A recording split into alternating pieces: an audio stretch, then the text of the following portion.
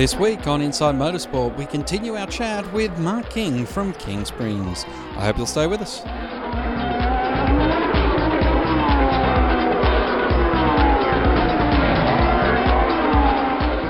You've been involved in motor racing for some time now, and that's also been an area where you've developed a lot of products for the Australian motor racing scene. Yeah, look, absolutely. That's a very good part of our business, and we've learnt a lot over the years, particularly, like the development of high-stress material was wonderful. That was back with the V8 supercars were always looking for higher spring rates, more travel, and less weight. So I guess that would be a very good example of how we've been able to capitalise and gain massive advantages for our aftermarket products, just by going to a high-stress material. But again, progressive rate, degressive rate, all that technology is stuff that we've learned over the years and proven that it's given us superior outcomes on the racetrack, and then obviously we can utilise that knowledge on improving road cars. Is the progressive rate on springs now become a big catch cry and everyone wants to have these progressive rated springs? Look, definitely, and where it's a big win is back to that target market that we're seeing now, all the dual cab markets, and typically your Nissan Navaras, Ford Rangers, Mazda BT50s, and probably other ones I can't think of at the minute. But all of those vehicles, we get some fantastic ride quality out of going to our tapered peeled progressive rate spring.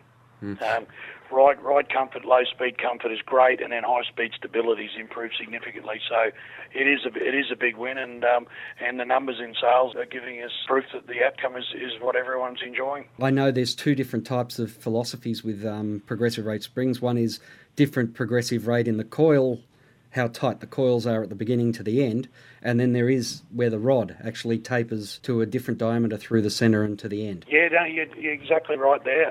The way to make a spring rate change or a progressive rate spring, you've got to make the spring eliminate active turns as a compressor. So coils have basically got to take each other out and block out, we call it. The tapered progressive peeled bar is by far better. It gives us a very, very nice progressive curve, and actual fact, the expertise and the equipment we need to do it. If you can imagine what a surf rod looks like, or a fishing pole, or a golf club, well, we have to machine that bar form into the rod before we actually coil it into a spring. So it is a difficult process, but we've got it well sorted now, and we've got multiple machines doing that, working 12-hour day on shifts, just doing nothing but that type of bar form. You're not actually drawing the steel in its... No, everything's all CNC'd machined. All our raw material now comes in typically 1.4 to 2 ton coils, and it's based on a bar peeling machine, which looks like in a best way to describe it, would be like a sewing machine. So the material sits on like a bobbin of cotton, and the material is just drawn through a series of sizing rolls and straightening rolls and fed into a CNC peeling head, which has 4 cutters in our case that the depth of cut can be controlled on the fly. So it's a continual process, and as the bars are peeled, have a flying shear that cuts the bar to the right length as the peeled bar exits the peeling head. And you're doing this all in-house up there in Queensland?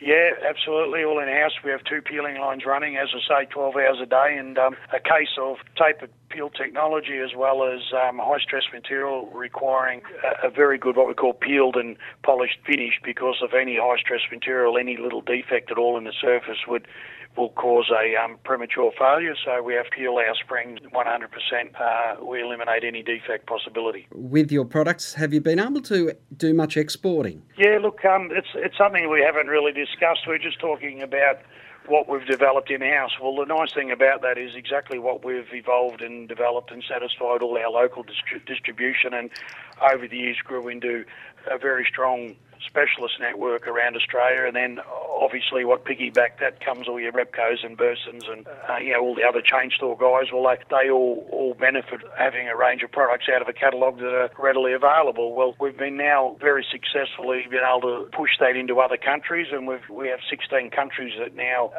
stock us of King Springs and buying on regular 1 to 2 month intervals. So we're very proud of that point now. When someone's looking at springs for their vehicle and they might go into a specialist repair or go into one of the chains that you mentioned before, and they're looking at King Springs on the shelf. They might be looking at some other manufacturers from overseas or elsewhere in Australia.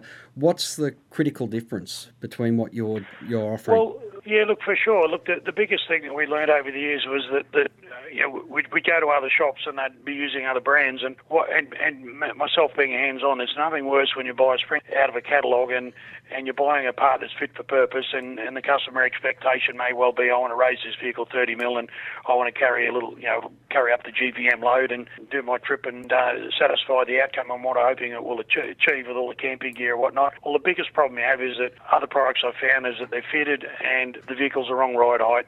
It's either too heavy, too stiff, or the height's wrong. So we have to put a lot of effort into getting that part right and making all these options available for every individual to suit their needs is where we've gained. But that's the fitment side of it, and that's a very, very important part of it. But the other side too is when you stack up quality, you can look at another aftermarket spring, and quite often the material comes out of, could be India or it could be China, and it comes in as what we call black bar, so the material is unpeeled, so it's come out of the mill as rolled, so all the mill defects and small impurities and cracks are still in the surface of the material. Not peeled bars always a high risk of premature failure. We also go to a lot of trouble to oxalin pre-treat the material, which is the manufacturing process. It's required for salt spray protection, so if you're going to do like high corrosive like mines or a lot of beach work, or the export market where you've got extreme cold and snow where they ice the roads are covered with salt, that process gives us that additional advantage, and plus we go the extra trouble to epoxy powder coat the spring as well, which is 4 times tougher than the polyester powder coat. So that all gives us just that little bit more of an advantage, and most cases we exceed original equipment expectations. How long from when a vehicle becomes available, or you find out about a vehicle becoming available in Australia, to King Springs has a option for you to upgrade on the shelf? Yeah, we'd like to say within a week, but sometimes it's, if a vehicle, the sales are not that popular, it may take a little bit longer, but normally within 2 weeks we would have an item ready for stocked and catalogued. So something like, say, the Mustang, which has been a great hit, but people were waiting 1.5 years for one. How do you go about getting the information you need? We can sell them springs quicker than they can buy their vehicle. So no, we've got that well sorted, and the luxury of us having to deal with the export market and exhibiting at SEMA show in USA for many years, we already have those part numbers locked into the system before the vehicle was even released here in Australia, so we're fairly fortunate in that case. Mark, where do you see the industry going? Well, look, we're very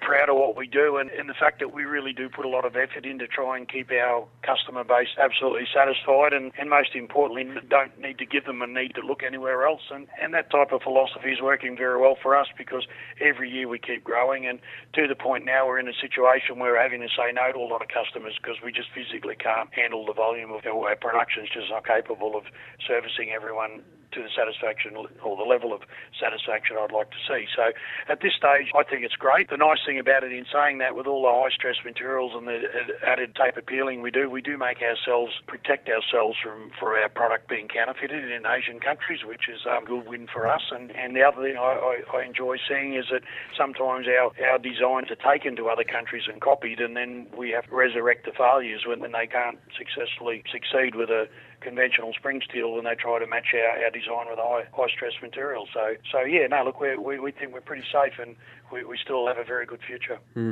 Most people who I speak to in the automotive industry, the big call at the moment is self-drive vehicles. Will self-drive vehicles change the spring industry? Look, I don't believe it will. Over the years, we've had to deal with all the ESCs and ABSs, and as all these new onboard computer systems come into effect, people are still going to want to do different things with their vehicles, load them differently. Also, they're going to want to attack a lot of off-road situations, and I really don't think self-drive vehicles are going to be really a concern. What about electric vehicles? Yeah, well, look, that's something that, again, like if doesn't meet the loading, then there'll be a spring option. Absolutely, we can easily fix that. But while vehicles are still being released with a conventional spring and shock absorber, our business is still very strong. Well, Mark, pleasure to catch up with you. Thanks for spending your time with us here on Inside Motorsport. Good on you, mate. Thanks for the chat. That's all we have time for this week on Inside Motorsport. Until next time round, keep smiling and bye for now. Inside Motorsport is produced by Thunder Media for the Community Radio Network.